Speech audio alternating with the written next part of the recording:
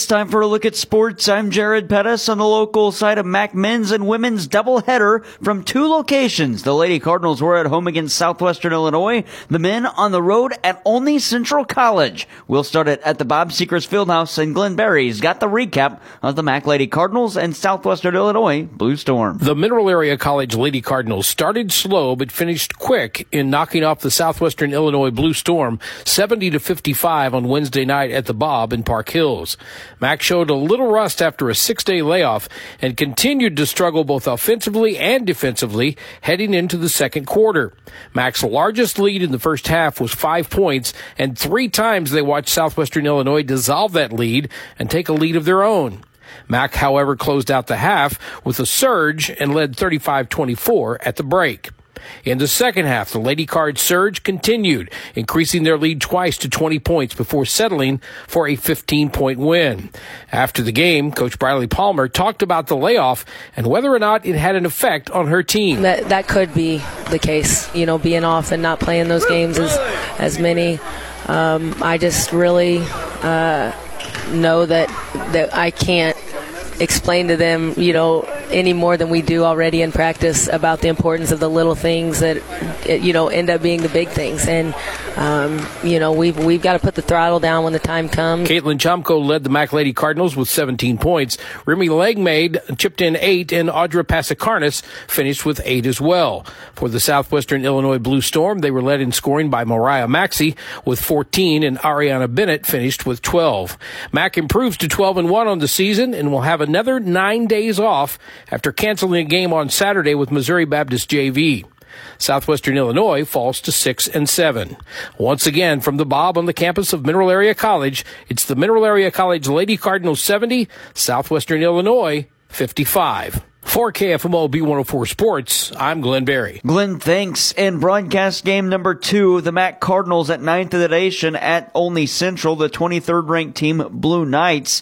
MAC wins at 75-66, but it was a late push by Olney Central that made things close. In fact, MAC led at half 41-34 and extended that to a 16-point lead, their largest of the night, before Olney Central clawed back to get it within 5. MAC would ultimately pull away, outscoring Olney Central 34-32 in half number 2. The Cards get 14 points from Amari and Dickerson to lead the way, 10 each from Preston Turner and Tyler Smith. After the victory, their head coach, Greg Heyer, was critical of his team's performance in the final 10 minutes. And that's the most mistakes we've made in winning time. Silly, unforced, uncommon, uncharacteristic mistakes, but you got to give OC a lot of credit. They don't give up. They keep playing. They kept fighting. Olney Central got a game high from Demarion Walkup. He had 21 points and went 6 of 6 from the foul line. They had 14 from Darian Lewis, then 12 from JT Thomas, and 11 points from Arda Duraclar. Final score again in this one, 75-66. The MAC Cards are now 13-0. They're off for the next 9 days. They won't play until Saturday, December 16th to wrap up the Rotary Shootout. That'll be Saturday at the Bob Sechrest Fieldhouse. Again, December 16th. Other local action on the girls' side, high school basketball, Valley Catholic topped Chester, Illinois 49-38 in the Lady Warriors home opener, and Farmington was set to host Cape Central on Wednesday. But Cape Central couldn't make it to Farmington, and that game will be rescheduled. Boys and girls wrestling, St. Genevieve was at Festus, and the Dragons sweep on both sides 68-12 and 33-25. And Potosi was at Central on the boys and girls side. Potosi boys beat Central boys 54-29, while Central's girls win it 48-24. Coming up today on the local side, high school basketball in the girls' hardwood. Arcadia Valley is at Potosi. Coverage starts at 5:30 with a 6 o'clock tip-off. You can hear it on KFMO, that's AM 1240, and online at KFMOsports.com. Other girls' action, Bunker hosts Bismarck, while Fredericktown is at St. Vincent. Bourbon is at home against the Kingston Lady Cougars, and St. Paul hosts Jefferson, while the St. Genevieve Dragons play on their home floor against West County. And boys basketball, Marquand at Valley Caledonia. And boys and girls basketball, the Norm Stewart Classic at Columbia. The Central Rebels and Lady Rebels take on battle. And NHL, the St. Louis Blues were in action on Wednesday at home against the Las Vegas Golden Knights. With more on the Blues and Golden Knights, here's Alex Ferrario with the Blues Radio Network. Last night, the Blues returned home for a quick home stop against the Vegas Golden Knights. In the first period, Vegas would score the first goal, but then 3 goals back-to-back for St. Louis. Jake Neighbors, Kevin Hayes, and Jordan Kyrou all scoring goals to put the Blues up by 3. Kyrou broke a 10-game scoreless drought, but in the second period at the midway mark, Jack Eichel scored a goal, and then the snowball happened for the Blues. 4 goals scored, unanswered goals by Vegas in 10 minutes as the Blues went into the third period down by 2. Then penalty trouble kicked in, 4 total penalties for the Blues. Led to a lot of power play time for Vegas, and then they capped it off with an empty netter before the end of this one. A 6-3 final score as the Blues dropped their 11th of the season. Next up, the Columbus Blue Jackets on Friday night on the road. 6 o'clock puck drop, 5:30 pregame skate on the St. Louis Blues Radio Network. Alex, thanks. Blues head coach Craig Berube on the second period when Vegas scored 4 unanswered goals. I think in the second period, I thought that there was a couple plays where we got away from our game and we ended up taking a penalty because of it.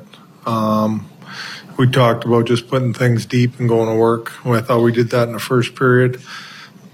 Second period, we didn't get there enough. It was a busy power play night for Vegas as they had 8 opportunities on the power play. Blues goaltender Jordan Binnington on the frustration of allowing so many power play chances against. There's no point on complaining and yelling because what's done is done.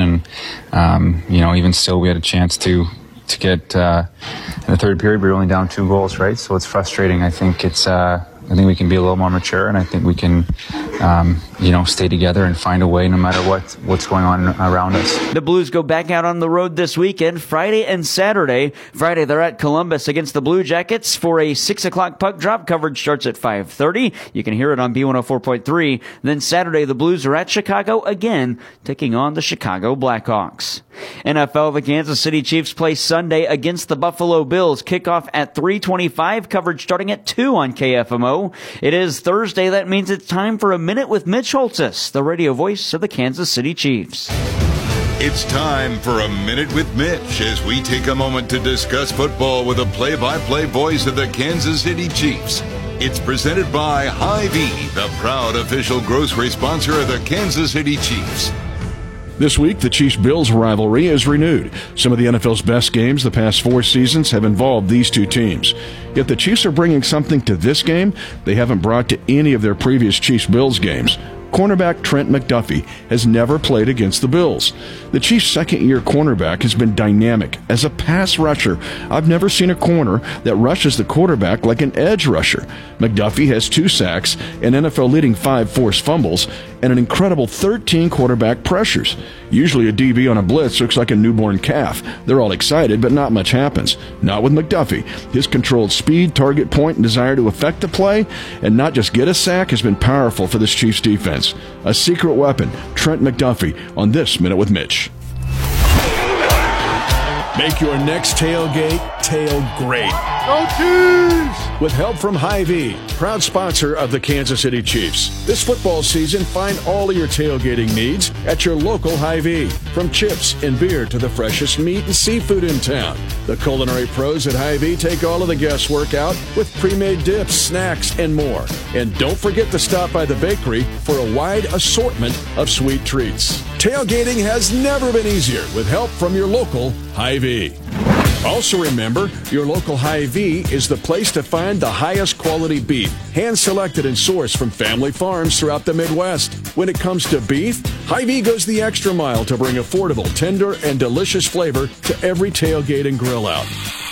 Stop into your local Hy-Vee to find Angus Reserve, Choice Reserve, and Prime Reserve beef options for your next gathering. Hy-Vee, proud sponsor of the Kansas City Chiefs. Again, the Chiefs and Bills on Sunday at 2 on KFMO.